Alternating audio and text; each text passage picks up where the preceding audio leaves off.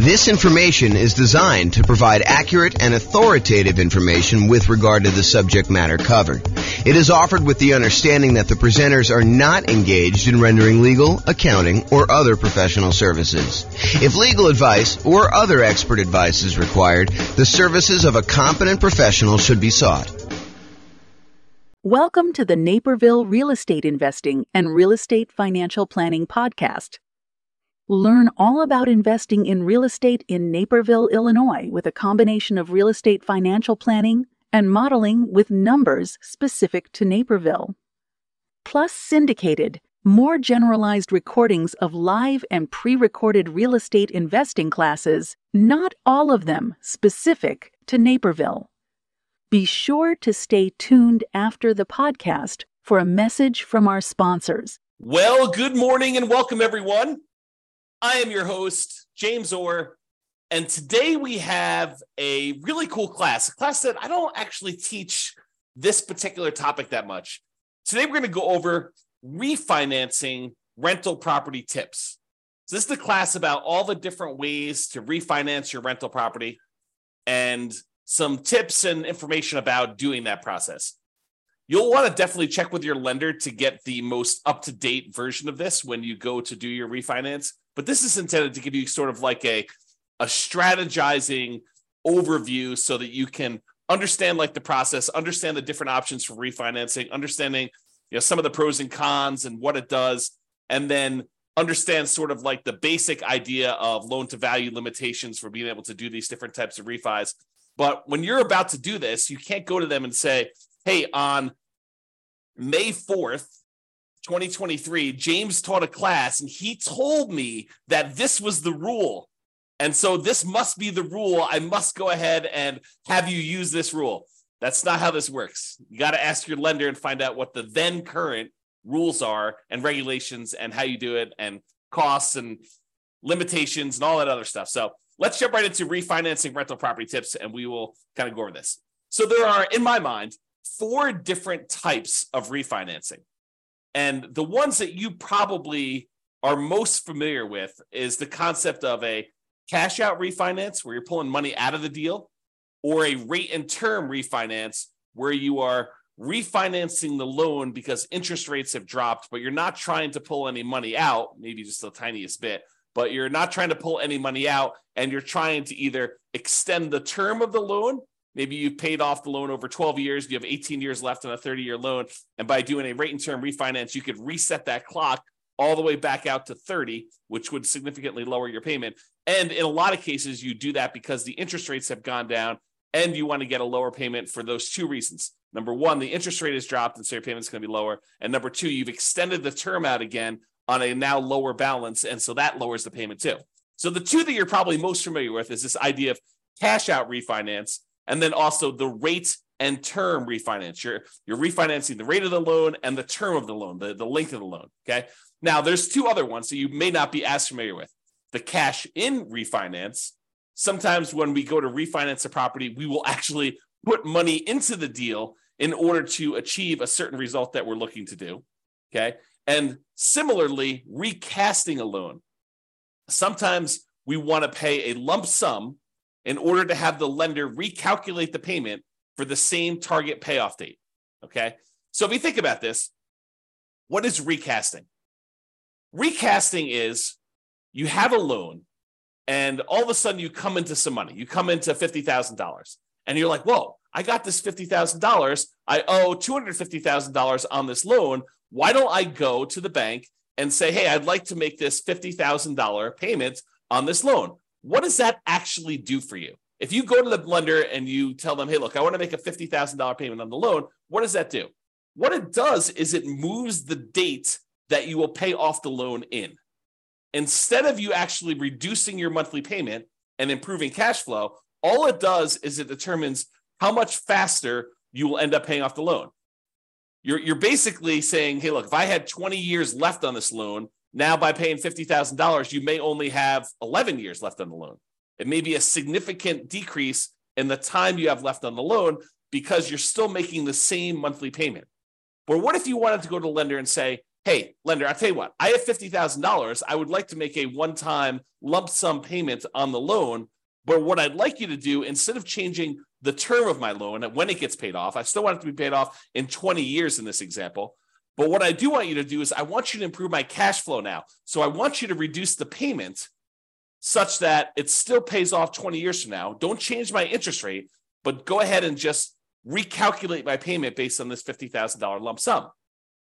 And the lender will be like, okay, for a fee of whatever it is, $500, we will go ahead and rewrite your loan. And not all of them will do this, by the way. It's only certain lenders. But we will go ahead and rewrite your loan and reduce your balance by $50,000 by you paying us $50,000. And we will reduce your monthly payment by that. Interest rate stays the same. The date you're going to end up paying the loan stays the same, but your monthly payment goes down. Okay? And that's because you paid down some principal. So that's what recasting is. Recasting is your ability to improve cash flow by going to the lender with a lump sum and having them reduce it. And there's usually a cost to doing it. It's not free. So if you go and you do that, realize that you're going to pay a fee to do it. So it has to be a big enough additional payment for you to actually get it reduced. Okay.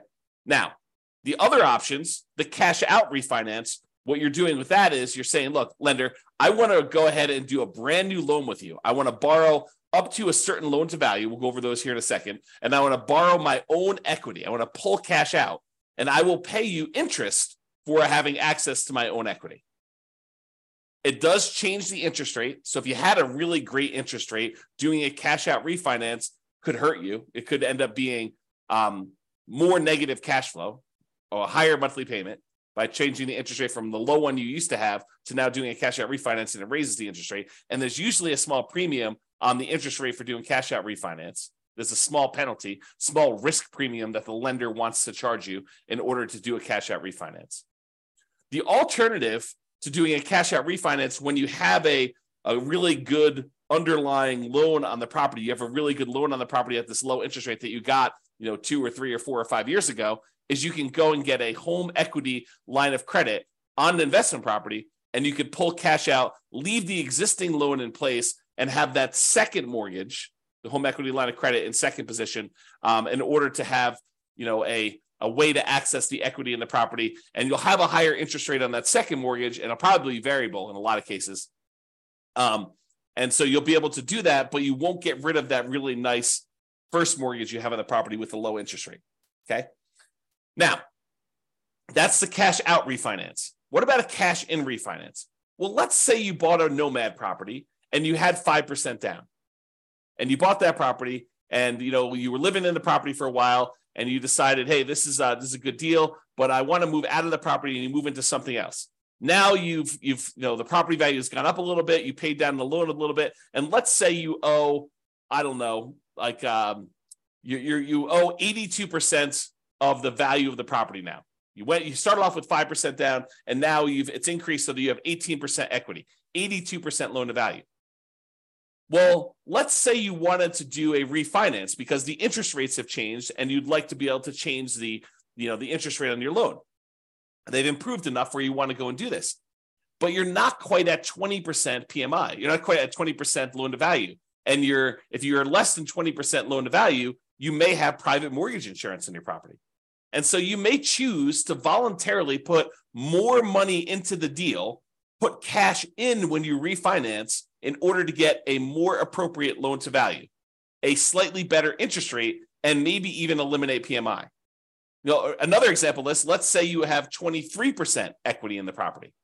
And if you put 2% more down, you get over the threshold of being at 75% loan to value or 25% down, which improves the interest rate you're going to get on the loan. So not only are you borrowing less because you put 2% more in, but also your interest rate has improved because going from that 23% equity position to 25% equity position gets you over a threshold where the interest rate actually improves on that loan.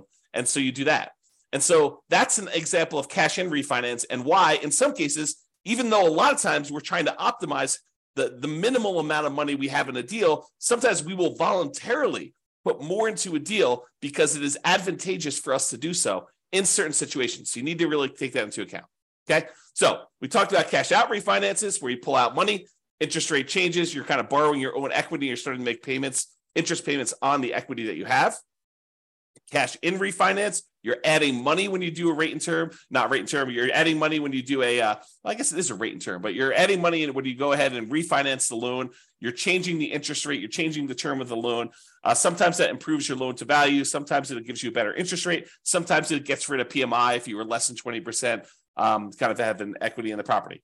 And then your rate and term refinance, where you refinance, you change the mortgage interest rate and you change or reset the term of the loan. You do not pull money out except a very small amount sometimes. There's usually an amount that a lender says, hey, look, as long as it's under $1,000 or $2,000 is the one I hear probably most common. As long as it's under $2,000, you're getting some cash back, that's fine. But if it's more than $2,000, that's considered cash out refinance, and it's not considered a rate and term refinance, okay? So you can pull a little tiny bit of money out, so you're not having to do that when you're doing the rate and term. And then finally, that idea of recasting, where you pay a lump sum in to have the lender recalculate your payment for the same target payoff date. The interest rate tends to stay the same for this. Okay, so those are the 4 types of refinancing that we covered. When you do a refinance, it is very likely that they will require a new appraisal. And I think that is an increased likelihood for cash out refinancing. Now, we've seen a movement lately where lenders are moving toward not requiring some appraisals in some very specific situations. Definitely want to contact your lender and find out what the then current rules are. But we are seeing a movement toward not having to do new appraisals. Doing some type of like desktop underwriting where they check the value using some of their automatic valuation modeling, AVM type models where they're doing that. Or maybe if you had a certain amount of equity in the property, they don't even need to do an appraisal at all. So be aware that may be the case, but plan for it. Plan that there's probably going to be an appraisal cost unless you talk to your lender and your lender says, nope, not going to be an appraisal for you. Okay. If you do cash out refinance, I think that the odds of you having to do a new appraisal is going to be higher. Okay. Now, most refinances allow you to refi in the closing costs for getting the new loan. In some cases, the appraisal costs of getting the new loan. And in some cases also a certain limited amount of buying down the interest rate to be rolled in. So you could go and say, hey, look, I want to go do this refinance on the property. I've got a bunch of equity in it. I want to roll in the closing costs, so that'll get added to your loan balance. I want to roll in the cost of the appraisal, so that'll get rolled into your loan balance. And because interest rates are low right now, and I'm going to have this loan forever because I'm not going to refinance again, I want to buy down my interest rate so that I can get improved cash flow. And you could roll in the buy down as well. And there may be restrictions on this, so go check with your lender. But that is my understanding that a lot of these can be rolled in up to a certain amount. Now, you may not be able to refinance with conventional financing options once you get above the loan limit. So once you get, for example, 10 loans, 10 conventional Fannie Mae, Freddie Mac loans, FHA loans, USDA loans, VA loans, once you get 10 of those on your credit report, on your tax return, and there may be some weird exceptions where if you and your spouse have totally separate tax returns, have totally separate properties that you own independently, where you could actually get 10 in your name and your social security number, and she can get, or he, whatever it is, can get 10 more on their social security number and their tax return, as long as you are doing separate tax returns and they're on separate social security numbers and you're not deeding them to each other and being on title.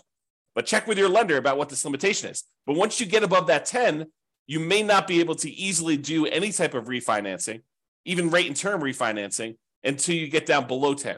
So you may need to pay off a property temporarily, get down to 9, do whatever you need to do, then actually refinance or do whatever you need to do for that last one to get back up to 10. So it starts becoming this kind of like much more complicated game of chess where there's pressure on different things you need to move around and be strategic about stuff.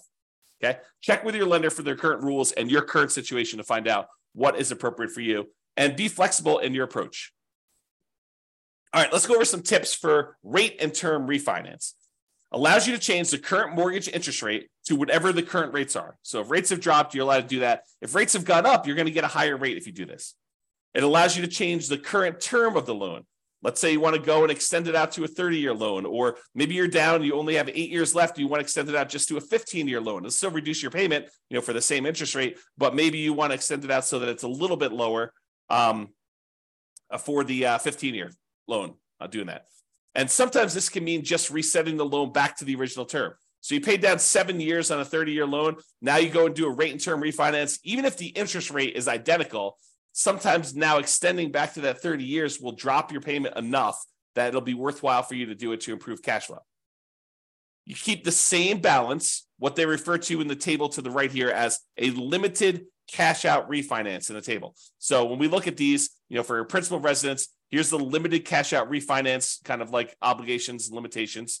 This is for a full cash out refinance. For a second home, here's the limited cash out refinance one. So this applies to you. And then for investment property, there's a section for purchases.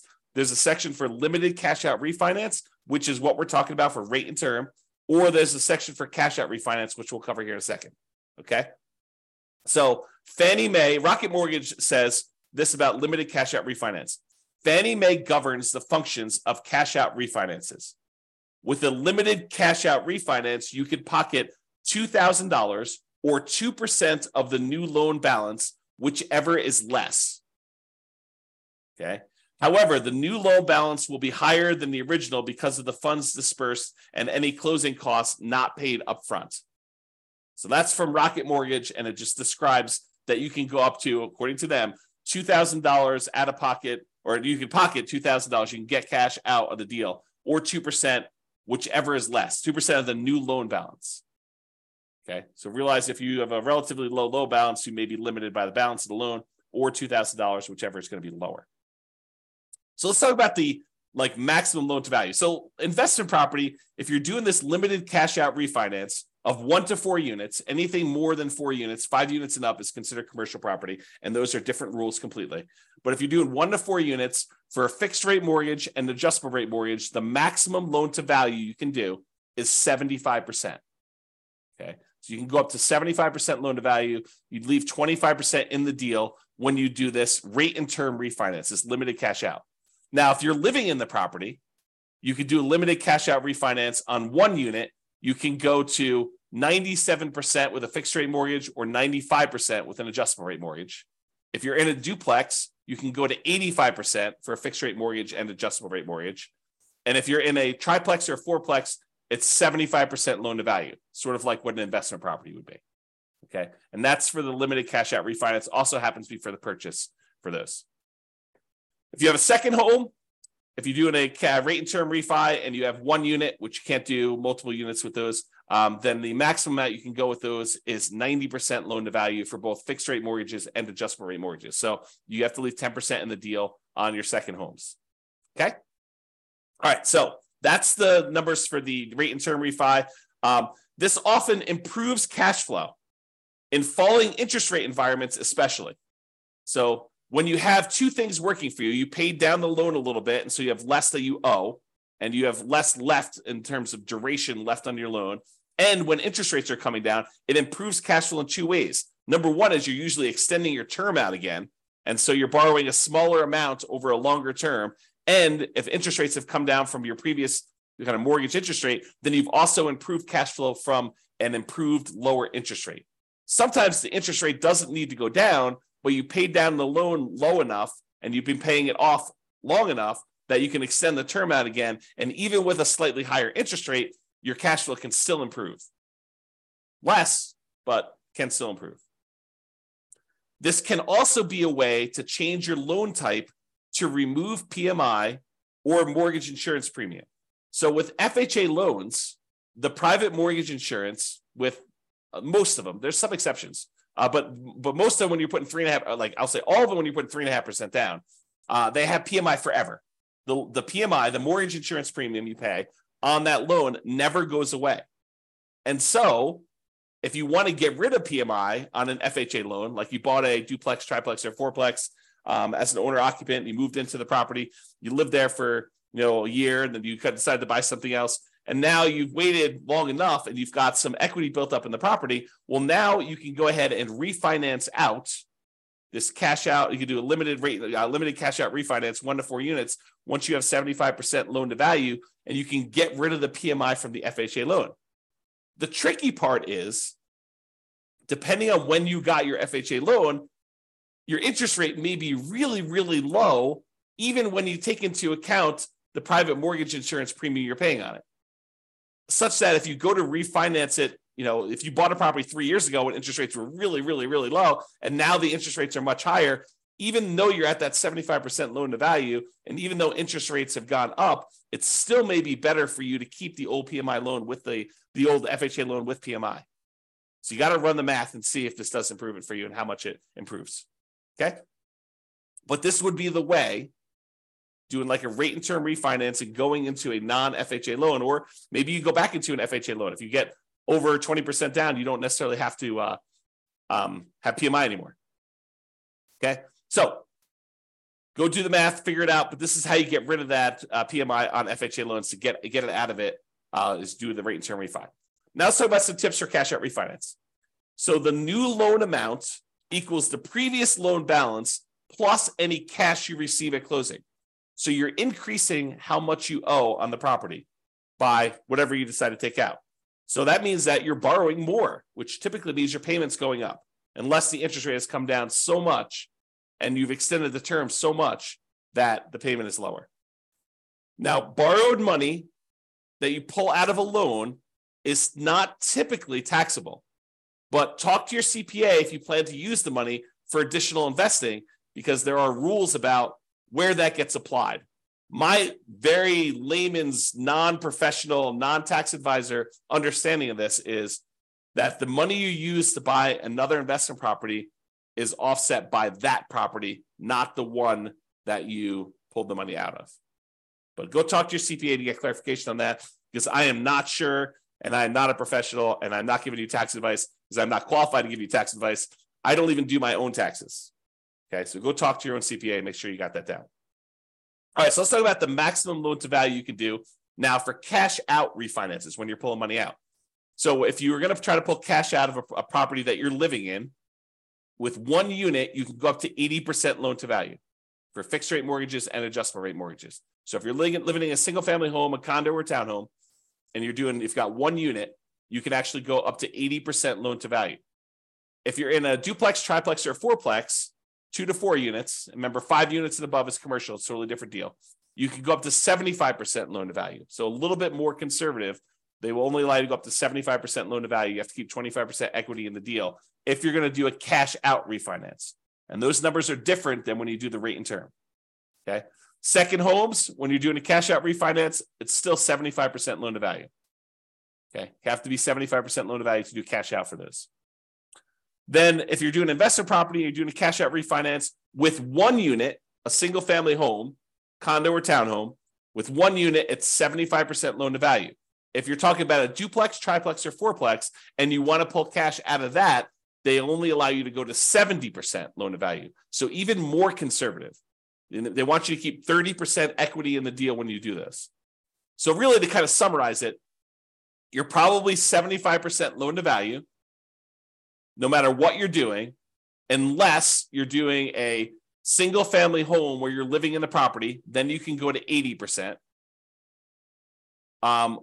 Or when you're doing your 2 units, 3 units, or 4 units, triplex, duplex, triplex, or fourplex with an investment property, it's more conservative. It's 70% loan to value. Okay. Now, this type of idea, this idea of doing, cash out refinance, although you can do sort of rate and term if you borrow the money in order to buy the property and the repairs when you do your burst strategy. But most often when you're trying to do the burst strategy, a lot of times you're doing this cash out refinance model where you're pulling money out of the deal. And the ideal is to pull all of your money out of the deal and and so you have the money and you could use it to do other deals in the future. But the idea is to try to get all of your money out. And there is usually a delay. Most lenders now are requiring seasoning of the property for up to 12 months in order to do this. Now, there may be a kind of like, a custom lender, a lender that has a very specific program. Well, they will allow you to do a rate and term refinance or cash out refinance with less than 12 months.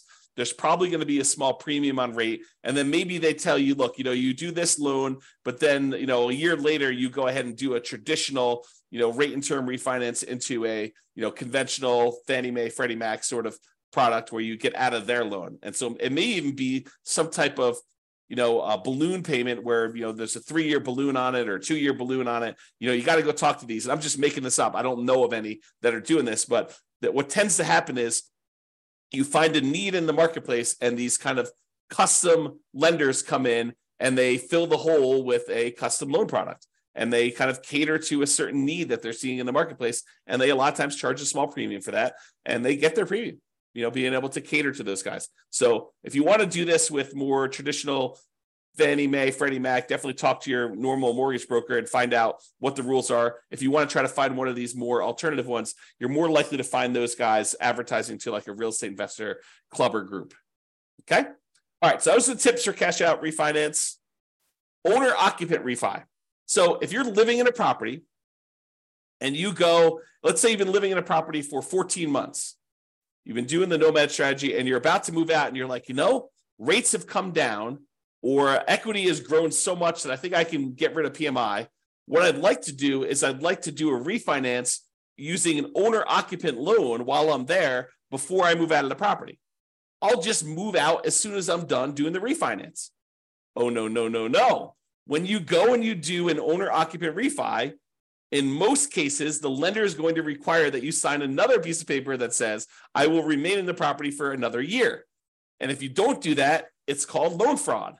This could be a version of like equity stripping, where you have a bunch of equity in a property as an owner occupant. You do a refi, you max out the loan you can get on it. You pull all of the equity out of the property. Then you kind of like leave the property. Maybe you keep it. Maybe you just abandon it. And you kind of say, look, this was cheaper than paying a real estate agent. I only have to leave 5% in the deal. Look at the numbers there for doing a, limited cash out refinance, or I guess your cash out refinance will be higher, but you could do a limited cash out refinance and get up to 95% and just abandon the property. I don't know. Anyway, I digress. So you cannot just go ahead and do a refi and then immediately move out. Now, if you want to try to do that, talk to the lender and see if the lender will, if they have a loan program or if they're going to require you to stay in the property for another year. Some of them may not.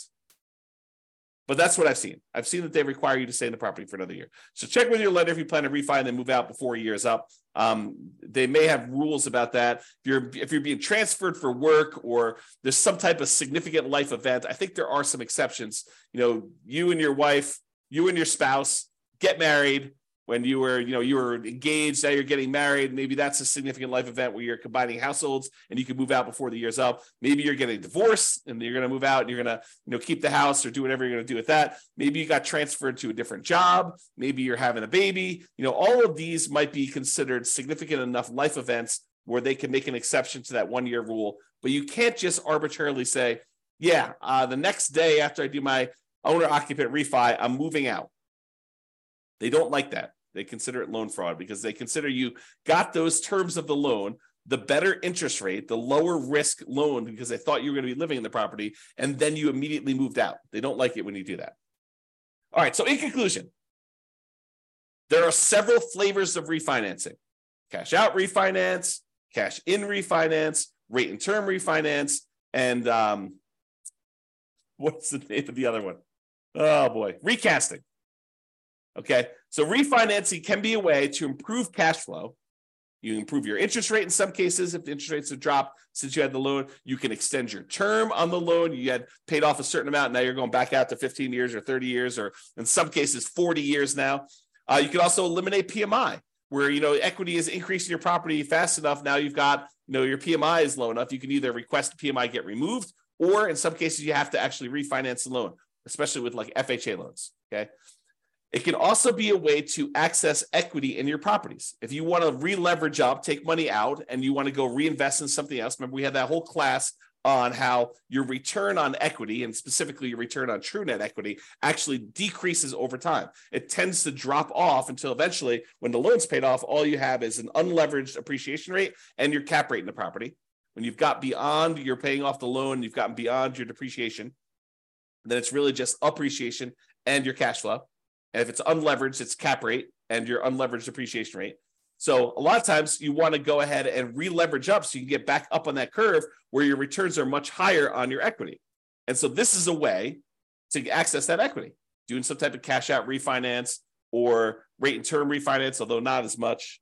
Doing a HELOC on your loan is probably the way to access those. So be sure to consider when you're looking at these, the cost to access this equity. It's not free. There is a cost. And sometimes it's some of the more expensive money. As you see on the World's Greatest Real Estate Deal Analysis spreadsheet, I have a whole section on there. One of the 9 charts on that dashboard is about your like how much equity you have and what the cost is to access that equity. Both doing a refinance equity, a cash out refi equity, and also if you sell the property, what the cost to access that is. And refi tends to be the cheaper end of the spectrum. It tends to be more expensive for you to sell a property to access that equity. So how accessing this equity, the other thing to consider is how accessing this equity will impact all areas of your return.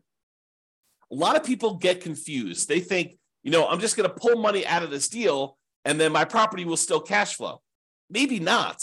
Maybe by taking the money out of the deal, your cash flow gets significantly diminished on that property, and maybe it's even negative, such that the money you take and you invest into the next deal, it needs to be super strong at cash flow in order to be able to support the payments you have on the other property. So you want to really look at this. You want to look at those kind of like return quadrants we have, and you want to look at the return quadrants and how it changes the property you still have, the one you're doing the refi on, and also the property you're acquiring with that money, and make sure that they support each other. Or if they don't support each other, you're okay with that, right? Like you could be okay having negative cash flow if you decide to re-leverage up because you think the overall return in your portfolio is going to help you get to financial independence. It's not a property you intend to have where it's going to cash flow massively. You're really doing this to capture the great appreciation, some debt pay down, some tax benefits, and you're okay feeding the property, having some deferred down payment while you're doing that. And there will likely be, this topic specifically will likely be an entire separate series of classes in the future. Probably not until I'm done doing all the stuff on buying when we start talking about should I sell or refi my rental. That's like intended to be the next whole separate module, not individual module, but like whole, course, if you want to call it that way. All right. But there will be those things coming. We'll talk about those in the future. All right. That's all I got for you. Hope you enjoyed this class. Hope it was helpful for you, learning about all the different ways to kind of refinance and some tips for doing that. Again, talk to your lender and get the advice you need if you're planning on doing this. This has been James Orr. Hope you have a great day, everybody. Bye-bye for now. With home prices up, mortgage interest rates up, and rents up, but not quite enough to counteract the higher prices and interest rates, cash flow on rental properties in Naperville is harder than ever. Book a call with the Real Estate Financial Planner to apply our proprietary 88 strategies to improve cash flow on your rentals. See the show notes for a link to schedule your call and improve your cash flow today. If you're a real estate agent, lender, or professional in Naperville that wants to help our real estate investor listeners, consider reaching out to learn about collaboration opportunities with this podcast. We'd love to add more value to our listeners by having you assist our investors buy, sell, and finance their real estate investments. See the show notes to schedule a call to discuss collaboration opportunities